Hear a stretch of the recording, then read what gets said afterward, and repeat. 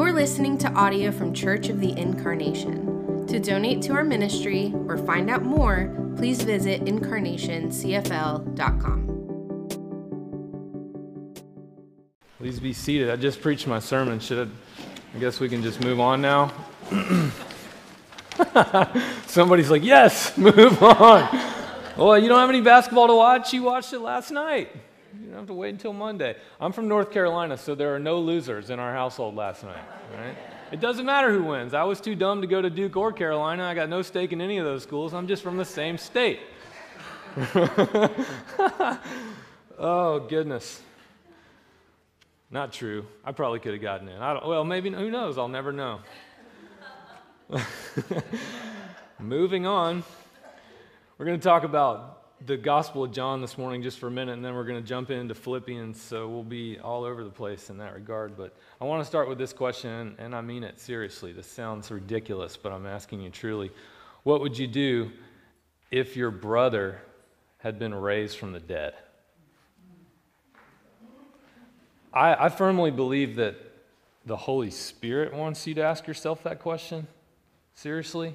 And I believe that Scripture is implying that you should ask yourself that question. What would you do if somebody closest to you had been raised from the dead? Maybe your parents, or a child, or your son, or daughter, or a spouse. What would matter to you if that was true? What wouldn't matter to you today if that was true? And another question I think we should ask, and I think this Scripture is asking, is what would you be willing to do for the one who was responsible for that?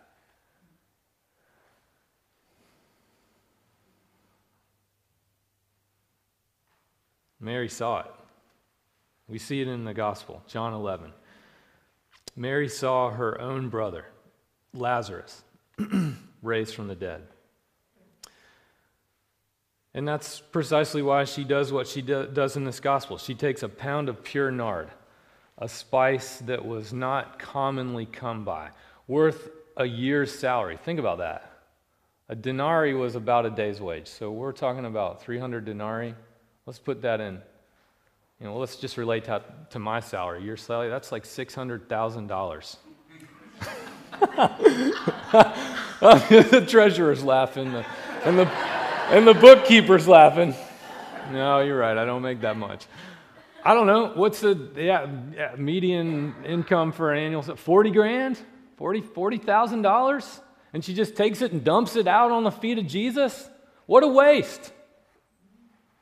Unless that person had raised your brother from the dead, how worth it is that to you? For the one who had literally given you back your greatest joy, the one thing that mattered, and had given you something you couldn't earn yourself, no matter how much stuff you had. You can't raise the dead. It's not going to happen. The wealthiest people in the world, they die. Sometimes tragically. And here's this Jesus who just gives it back to you in a whisper. I mean, when you're faced with that, none of this stuff matters. God, it's yours. I'll give it all to you. You've given me what I could have never, ever gotten myself. And so you might be thinking, well, I would do that too if God would do something like that for me. And in a truer than true sense, He has. And I just want to put that bold and almost obnoxious sounding claim before you and ask you to believe it. In a truer than true sense, He has. Listen to what Jesus says to Mary and Martha just before this miracle of raising Lazarus. This is John chapter 11, verse 20. When Martha heard that Jesus was coming, this is just before the miracle, she went and met Him while Mary stayed home. And Martha said to Jesus, "Lord, if you had been here, my brother would not have died. But even now I know that God will give you whatever you ask of Him." Jesus said to her, "Your brother will rise again." She was expecting Him to say that, of course, at the end of days when everyone rises again. Martha said to Him, "I know that He'll rise again in the resurrection on the last day." And listen to this. Jesus said to her, I am the resurrection and the life. And here's what's true for you. Those who believe in me, even though they die, will live. And just make it crystal clear. Listen to the appropriation of this truth in verse 26. Everyone who lives and believes in me will never die. Everyone. Everyone. Not just Lazarus. The thing that Jesus did for Lazarus was for you. The gift that he gave Mary and Martha, their brother back, that's for you, because Jesus takes that very real miracle and appropriates it to everyone who's trusted in his name. He says, you trust in my name, you have this gift. Even though you die, you don't die. You live forever, in the truest sense. Verse 27, she said to him, yes, Lord, I believe that you're the Messiah, the one coming into the world. And I want to put that before you. Do you believe? Do you really believe it? Are you willing to so believe that God has given you the one thing you couldn't give yourself? Nothing will buy it, nothing will earn it. Resurrection life, eternal life, freedom from sin, his very own righteousness, that you're going to dwell in glory forever. Do you believe that? Because if you do, it has this amazing way of just sterilizing all of your priorities now. Nothing matters in that context. And you're like, oh, so what? I have resurrection life. Well, what about now? Well, it makes everything that happens, and some of y'all are going to have an awful week. Hate to tell you, right? And some of you guys are going to have a great week. Maybe you just come off an awful week.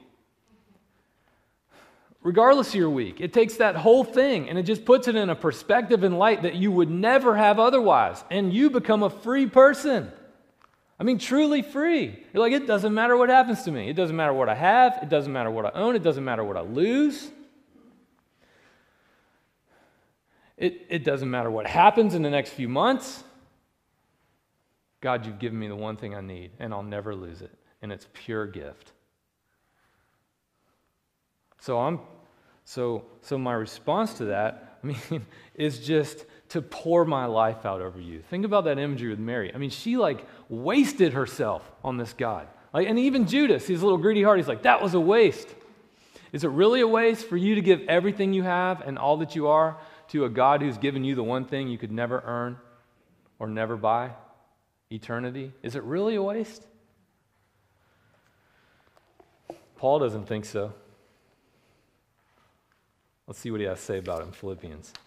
If you got your Bibles, Philippians 3, or if you want to turn there in your bulletins. Beautiful text. Oh my goodness.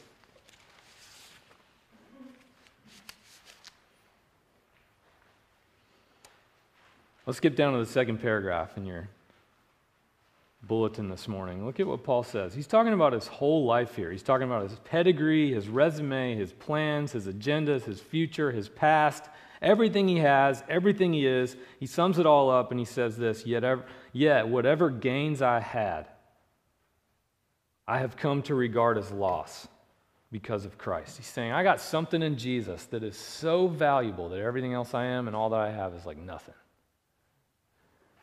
He's going to be even more specific about that nothingness. I regard everything as lost because of the surpassing value of knowing Christ Jesus. And here's the thing. For Paul, this is for somebody.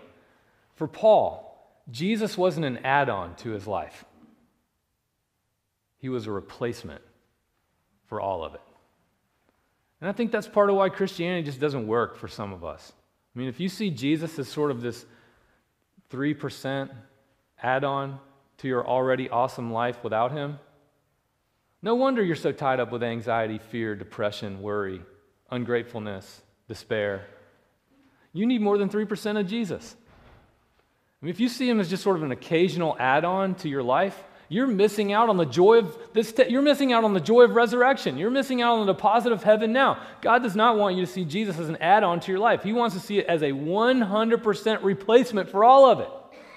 To where you can look at all yourself and be like, you know what, I don't want that because I've got him. And so it doesn't matter what happens with this. I've got him. That's so weird. I believe that 30% of the time. That should make you feel good. I'm saying this today to encourage myself with it. I'm hoping that if I say it enough out loud, I'll believe it by the time I walk out the door. And I got any friends in the room?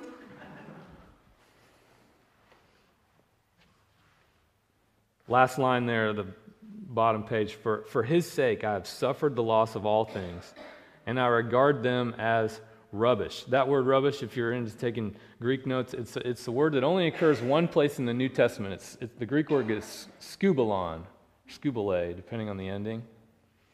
And it means trash, but it means a particular kind of trash, soiled with gross things. And that's just where I'll leave it in church this morning, right? He's saying everything that I am, all that I have, the best of myself, and all my plans, my 2-story house, my white picket fence, my family even, all of that, compared to what I've received in Jesus, rubbish. You're like, man, how should we receive this? Paul has a high view of the person of Jesus. God has a high view of the person of Jesus. And we should have a high view of who he is and what he's done. Because if we will, it's freedom. I mean, have you ever met somebody who's really old who just don't care anymore? I love this. I used to live next to one of these guys. Back in the 80s, it was not cool to wear black socks. I realize now that it is. The world is turning upside down, right?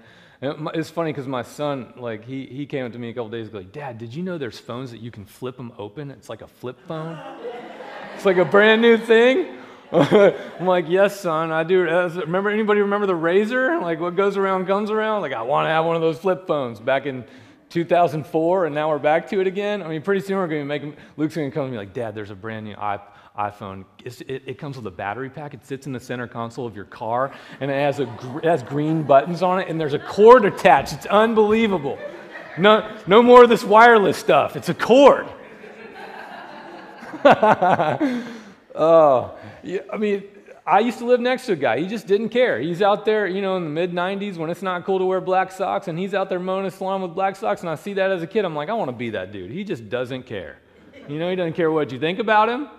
He doesn't care what he's got. He's free. Well, you know what? God wants to give you old man and old woman freedom right now. I mean, I remember a little tiny church in Whitefish, Montana. I love this. I'll never forget it. I'm going to try and tell this story without cussing. I'm sitting in church, and there's a guy, and he's supposed to read a lesson from Habakkuk, and no one had put the lectern up here. There was just a Bible. That's a mistake. And so this older gentleman is standing up here. He's probably in his mid-80s. He was in his mid-80s. And he's trying to find Habakkuk, today's lesson from the book of Habakkuk, and he's flipping back and forth, and he can't find it. And it's awkward. It's like 5 seconds go by, 10 seconds go by, and he can't find it. And then he looks up in front of the whole church, which was like 16 of us, a mega church in Montana. And he says, oh, heck, but he doesn't say heck. Dude cusses in church. He's like, the secret's out. I don't know where Habakkuk is. And I thought, I want to know that guy. I went up right up to him after the service. I'm like, I got to get to know you. And for months, he would invite me over to his house, and we'd play cards after Sunday morning. He was just a really cool guy, but he didn't care. He was just free. And that is a beautiful thing. And what the Lord wants to do, I think, for all of us, is deposit that kind of freedom in our heart. Like, I'm free. It doesn't matter, God. I'm free because I've got you. Not free in some careless sense where, I'm lazy, but free in a very real sense of understanding how wealthy you are. Do you feel wealthy? Come on, I'm preaching now. You should. You should. You should feel so filthy rich. In fact, because of Jesus, not because of your bank account. One of my favorite scriptures in the New Testament, 2 Corinthians chapter 8, verse 9. It puts the gospel in a financial context, and it says this, that though he was rich, Jesus, for your sake he became poor, so that you might inherit his riches. And Paul describes what those riches are. He gives us two things, righteousness and resurrection. And look what he says next. Second line down on the top of your bulletin on page 2, right at the top, second line down. Not having a righteousness of my own that comes from the law, but having one that comes through faith in Christ, the righteousness from God based on faith. Christ. What is it? What is the surpassing greatness of what Jesus has done for you that's supposed to make everything else just look like rubbish? Well, the first thing is righteousness. And that word righteousness, here's what it means. It's dikaiosune, that's the legal Greek term. It means legal innocence before God as judge. That's what righteousness means. Legal innocence. And look what Paul says, that legal innocence can't come from law keeping. Isn't that interesting?